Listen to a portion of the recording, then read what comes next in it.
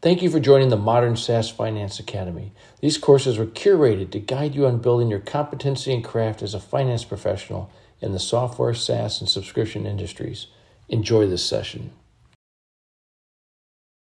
Well, hello, everyone. Thank you very much for joining this particular session. My name is David Apple, head of the SaaS vertical here at Sage Intacct. We're talking about 3 frameworks to help you track success and inform your board as you scale. It's great to meet everyone, to see all of you. This is a great event, and we're so excited to be part of this community, honored to be invited. I've had the pleasure of earning the business of over 2,000 of your peers. We've learned a tremendous amount of insights from talking to them, and those are the insights we want to pay it forward to help you out today. So there's 3 things I want you to learn in this session. IST, how to identify the metrics that are material to what tells your story, how you set your targets in order to drive against all of those, and then how you track the progress and work together as an organization, as a leadership team in order to get through that. Let's start with the very first one, which is identifying your metrics. I want to share a story first, the story of the cathedral builder. In the 14th century medieval France, there was a cathedral builder hustling down the dirt road to the cathedral. He passed 3 people stacking bricks, said to the first one, "What are you doing?" The person said, "Oh, I'm stacking bricks." Said, "Okay." Passes the second one, "What are you doing?" "Oh, I'm stacking bricks to build a wall." "Okay." Passes the third one, "What are you doing?" "I'm stacking bricks to build a wall in order to learn how to build a cathedral one day." Fast forward in the future, first person's passed away, second person's barely scraping by. Anybody want to guess what the third person's doing? Building a cathedral.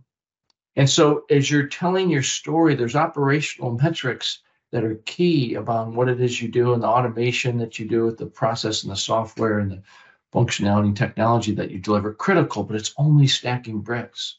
Pulling it together in a great reporting layer so people understand what's happening is critical, but that's building a wall. When you create a shared consciousness with your board and key stakeholders and key ecosystem on what it is you're truly trying to do in prosecuting the mission of the company and create a shared consciousness across everybody and what the metrics are and a small number of the most important factors, that's when you build cathedrals. And that's what we want to get started on in order to help you out. And the first one is measure your MUD, your meaningful underlying business dynamic. Every company with every story and how it brings value to its customers is unique and different in that. There's no one size fits all. And that there's so many different myriad of factors that you want to pay attention to: your customers, your contracts, the market dynamics, growth projections, what's unique about your go-to-market model on high ACV or high volume, or myriad of other things. But what's critical to all this is you know what it is in terms of the definition of the value you bring in your customers and how your investors can track the return on all that, and then bring your leadership team together to agree where you agree, disagree where you disagree, but working toward a productive outcome so everyone's on the page with a common definition of what success looks like. And there's a myriad of metrics that are out there, and growth, classic with CAR, and profitability in today's market, and on efficiency. We're going deep on churn, and both logo churn and dollar churn, and then the net churn and the gross churn. What your cost structure is in your P&L. We're going to get a lot more detail on that coming up. What your CAC or client acquisition costs are, how you're going to calculate those, and what's going in those, particularly across cohorts and across the customer lifetime.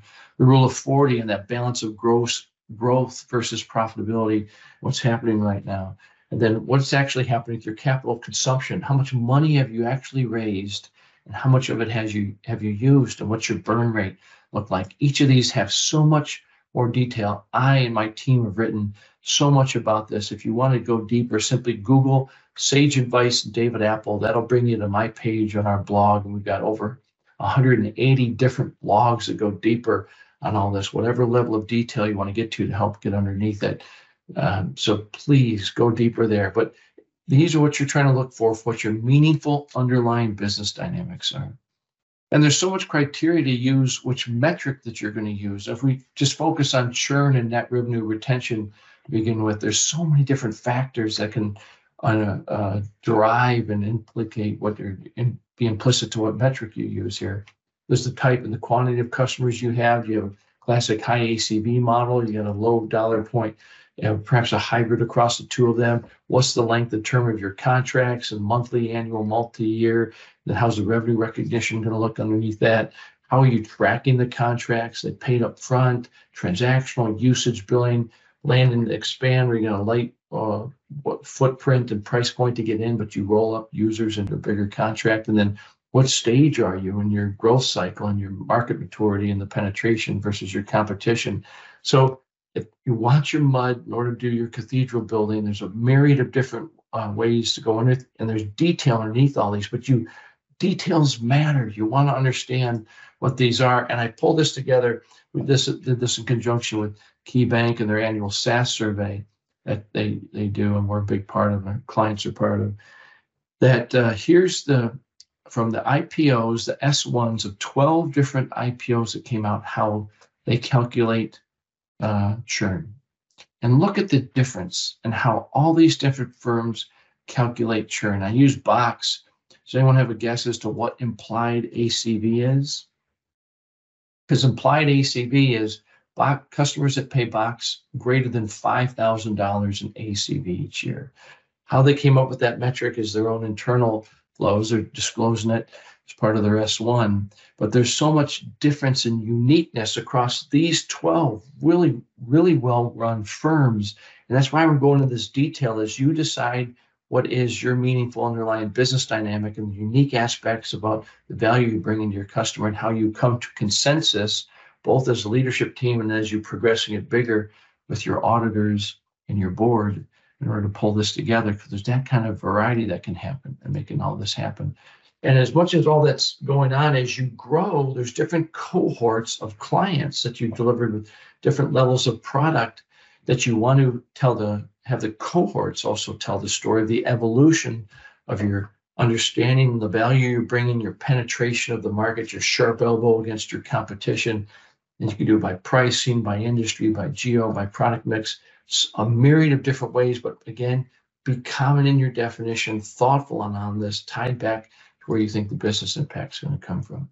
So I ask each of you, if you just take a moment to think to yourself, what is the core meaningful underlying business dynamic for your business? And take a moment, write it down, type it, think for a moment for yourself, and then how much consensus do you have across the leadership team in pulling this together? And if you don't, just take an honest assessment. It's just you and yourself thinking about right now, where is the breakdown and how do you get more aligned? And if you don't know, there's politics and hurt feelings, raw emotions, still find the way to work through that. Get the CEO coach, get the third party, get the independent member of the board to help guide you through all this, because it's critical that you've got that trust and shared consciousness to make this happen as you do your own assessment on all of this. So if that was the first section, identifying your metrics on what is your cathedral building, your meaningful underlying metric, tied back to some of the industry expectations and the uniqueness that can come together from all that, let's move on here to the second section, how to set your targets. And I want to guide you through the different stages of all this. I built this in conjunction with one of our former board members, a gentleman named Jeffrey Epstein. Jeff was the CFO of Oracle for many years and is now an operating partner at Bessemer Venture Partners, and amazing leader, amazing board member. If you start here on the left-hand side and follow your way up, seed, Series A, as you grow, there's something your board expects you to do at each stage. Seed, product market fit, just get 10 happy customers. Series A, prove your revenue model is defined as the growth rate that you've got up that shows you're getting market traction. Moving on, prove your net expansion revenue model is defined as your customers are buying from you a second and third time and upselling and renewing it. You not only crack the code, but you crack the code on their success, and then the community's building and the referrals that come from all that. And then later stage, grow your gross profit, that you can make the model that you figured out to be predictable, profitable, and repeatable. And then a big outcome milestone, we take a capital efficient model and you're moving to additional markets, additional geographies, and doing it in a way in which it's predictable or what the public markets expect, and you to be able to make the measures that you put out there. So it's against this continuum that there's a different expectation of you and thus different metrics that are expected of you to get there. So let's start with the early stage folks. I'm trying to put some framework in place of what you want the measurements to be. Again, how you, our second point of how you're going to inform your board and scale. Refine and expand your value proposition with the rapid growth trajectory shown in the ARR. Money counts to show the traction that's happening here. Then define your ideal client profile, and is defined as your sales cycle and the velocity where it's repeatable. I've been on a number of boards, have been part of so many companies' growth cycles. You need to get consensus here because you only got so much engineering time and you've only got so much ability to define the market and present who you are and what's unique about you and your brand to get things out. And you need to be focused at this stage to get the early traction, again, to get your sharp elbows versus your competition, to put yourself in a position with what comes next as you move from crossing the chasm to get market adoption into who's going to win the bowling alley, what comes. And then from that feedback of those 10 customers, those ecstatic customers, prove the value defined as a consistent price you're able to get out. And then you can turn this into your educated hypotheses and the key metrics in the 3-year plan, showing that you've identified the customer value of what's coming on. So what comes next after that? Growth stage. The market's starting to pick things up. How are you going to differentiate yourself is shown as your win rate. And then the milestones you want to do is what's the product plan that shows the identification of who the client is, what's important to them, their hopes and their fears, and how's that translated into the product in order to address those in ways that make you unique and different and delivering on the value to everybody. And then have repeatability and all this, shown as being able to get that next level of traction in the dollars and the ARR. And then compelling unit economics with what's your client acquisition cost, how much are you dialing in on what the market is, where they're going for answers, who they're turning to for answers, what they're looking for in their answers, and taking that into client acquisition costs and starting to drive it down with your lifetime value to your CAC at 4x or better. So this is what you're trying to do at the growth stage on what's coming in.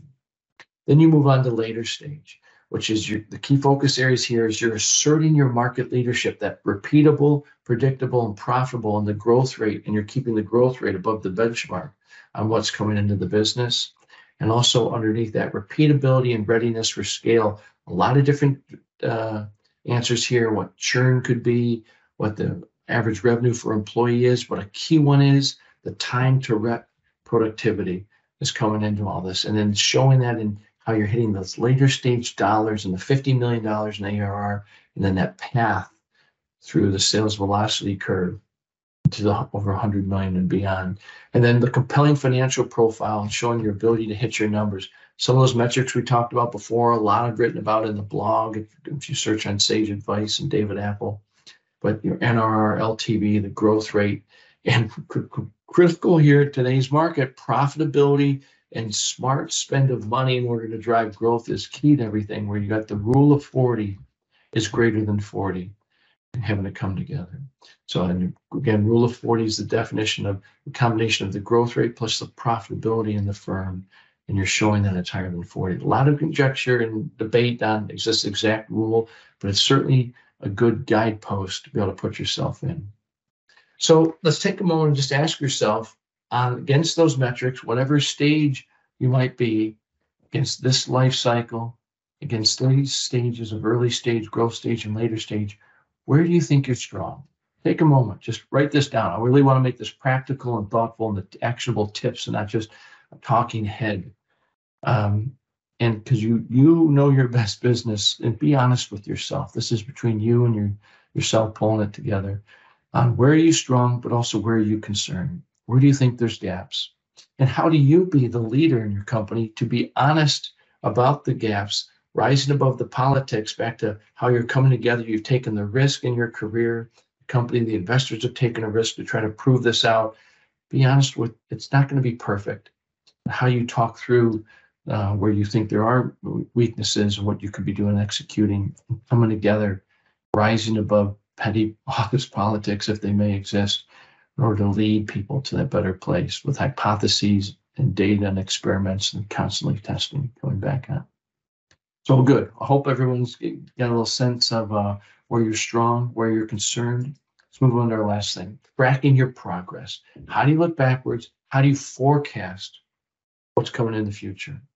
And there's all different forecasts. Here's 3 different models that I see people go about. First is the plan, the 60-40. Your 60% chance to beat this, 40% likely to miss. This is what you want to guide as to what your valuation is and pulling things together. This is the commitments you want to make to the board, to the investors, to prove where you're at in your whatever stage that you're at against those milestones that are expected.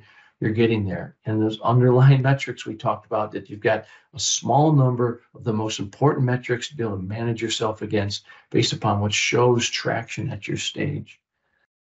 Now, if you've got the plan, what you want to manage your team against as the leaders, many of you as finance leaders, some of you as founders and CEOs, then you have the stretch plan. 30% chance likely to beat it, 70% chance to miss. This is the rally target. You've taken the risk. If you've got that trust and shared sense of teaming across everybody and everyone playing to their strengths, supporting each other on their weaknesses, this is the rally target. This is a real gut check on, can you put this out there and it doesn't inspire fear, rather it inspires hope and excitement and creativity. And let's give it a shot and put it around a small, like, be really clear what you think is a milestone that shows against the backdrop of what people want to see at the stage that you're at, that reinforces you're capturing that as defined as showing value to the customers and differentiation from your competition.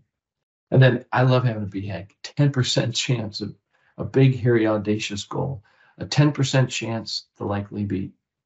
Just dream big. Have some fun with this one. Don't make this one about like yelling at everybody and getting angry if it doesn't happen. This is like the moonshot. But exciting things happen when you take a moonshot. It's the art of the possible, what's coming on. So these are the 3 metrics that you want to get under, but you need to operationalize this to have it come together. Here's a classic SaaS model. May or may not match your models, trying to be indicative of most of visitor, the funnel. The visitors and signups is who's coming into the page and able to track converting. Into paying customers is who's converting into your different product lines. Is to find then underneath that, what's that converting into with your MRRs, your monthly reoccurring or annual reoccurring revenue that's coming in, is what that you can depend upon, not just what's contracted, which may or may not happen, it might be vapor, but what's actually happening. And then what's the marketing costs that come underneath. This is a classic model to try to forecast yourself against. And there's all different models that people go about using in order to make this happen. You can forecast revenue against historical data. That's difficult right now in today's market because there's so much uncertainty in the past. The future does not necessarily equal the past right now. You can do opportunity stages. You're managing people through the funnel and putting a percentage against it. The length of sale cycle forecasting, some of these a little more difficult again because things are more uncertain in the market right now. Lead driven. But then there's the multivariable analysis forecasting. We're going to talk about this. This requires great systems and processes to put this in place and move beyond just standard spreadsheets, but it's possible. But I want to give a tip on what happens here is most people tackle the automation of the core processes based upon their stage at by putting in technology one piece at a time. But I have interviewed hundreds of our customers and I ask them a lot of questions. One thing I ask is, what do you most dislike about your job? You know what the answer is, and you want to think about for yourself. But one of the key answers is having to manually reconcile the data and doing integrations and wasting time being manual and then not necessarily sure if the data is accurate or not, because multiple systems of record means sometimes it's who's pounding on the table and loud and most aggressive is whose data everyone's going to choose. But that doesn't build the trust that you're looking for, and it leaves you exposed that there's risk out there. So you want to be really thoughtful in how you're setting up the systems in order to get there. And I'll just simply say it's easier if you do it all in one platform. The less integrations, the more you can follow an order and the item master, and then the billing and the revenue rules posted with the dimensions so it ties into what your reporting looks like and your ability to forecast against the many variables that you might have out there, the easier your life is going to be. This is your peers' feedback and how they do it. But when you do all this and you've defined your metric and you get it systematized and you begin with the end in mind what data you want to be able to present because you're on the same page, you can build a beautiful dashboard like this. This is just indicative data and some indicative measures that are out there. But this is the nirvana that you want to put in place, that you share with the board, you share with the executive team, you share in the company meetings, because there's alignment. People want to know what success looks like and where they stand against it. And good people will find a way to continue to evolve in order to do that. So here's SaaS metrics with CMRR and the growth rate, quick ratio, where you're at against the rule of 40, retention rate on dollars and customers and logos, where billing stands. So there's so much you can get into in all this. And then things like this, get into your renewal forecast to understand where your NDR is. And this gets communicated across the product team as to what's working, across customer success, where the upsell is, sales as to where the impact comes, back to finance with the profitability. And then track against your cohorts. As the transactions come in, you've tagged them and tied to a cohort, so you're able to do cohort analysis against the different metrics that are unique to you. Again, in that very first section, we talked about whatever your definition of contract term and customer size and geography, whatever your dimensions are, you're able to put this in. And then you're able to build your budget and put your expectations in, and again, have a shared dashboard and tied into bookings, tied into your cash forecasting to see where the expectation of cash can come from as you're trying to stretch it out, make it happen. Tied to your MRR, then putting different variables because you understand where the triggers and the metrics and the dials are in your business in order to put it in and have, because the data is there, be able to run. This is for the multivariable analysis to come in, have the variables that represent the market, and then be able to guess and put that out there, and then have that honest assessment because you've done the business work to have things in against the measures of the stage that you're expected to do, and then the trust in the organization to be able to not always agree, but to be able to fight well to get to a productive outcome that comes out of all this. I want to pull this together in an amazing story. This is our customer of the year last year, Springbuk, an amazing firm in the fintech space out of the Midwest in Indianapolis. And I want to just pull out a couple of things because they went through all the different stages of the needs that you need to have at each end. But by putting in automation is being able to handle the scale, but then be able to share and know what their key metrics are to take churn down 7%. And then from everyone on the same page from what the customer looks like, what the billing model should be, having the customers see that and retain with them and taking DSO down and creating more operational cash flow. And knowing what it is they're trying to track in their cohorts, put those dimensions and create financial reports in seconds instead of days to be able to get there. And then by having the forecast and a shared consciousness on who their two main customer ideal profiles are, being able to invest ahead of time and improve gross margin while taking the variance down. And so as you go through this journey of the IST, identify your targets, set the metrics, and then track your progress coming in here. Here's an amazing company, a firm that created millions of dollars of post-money valuation and client value and investor return from going about doing it. So we covered these three things today. Identifying your metrics in the concept of bricks, walls, and then your cathedral, setting your targets against the stages and the expectations that people have of you, of your stage and unique to your billing model, and then tracking the progress with putting a great operational infrastructure in place, be able to share all this information against the cohorts and data and the dimensions that are critical to you. I hope this was helpful to you. Again, this is our attempts to pay it forward. No one just wants to hear a little bit about product. They want to hear about best practices and what makes them successful. And this is from thousands of your peers sharing this with us.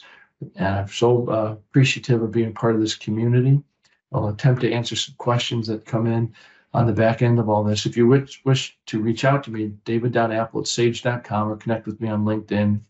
And you can get beyond the blog if you want to go more to our homepage. It's bit.ly/easyclimb with a capital E and a capital C, bit.ly/easyclimb. I know I've got some questions that are coming in here. And one of them, the team kind of collated for me is, how do you communicate these with your board? Well, you want to have this pulled together as you're doing your investor roadshows and have the consensus, show the understanding of the client profile and the metrics and all that, but be really clear on all that. And then Hopefully you build relationships with boards.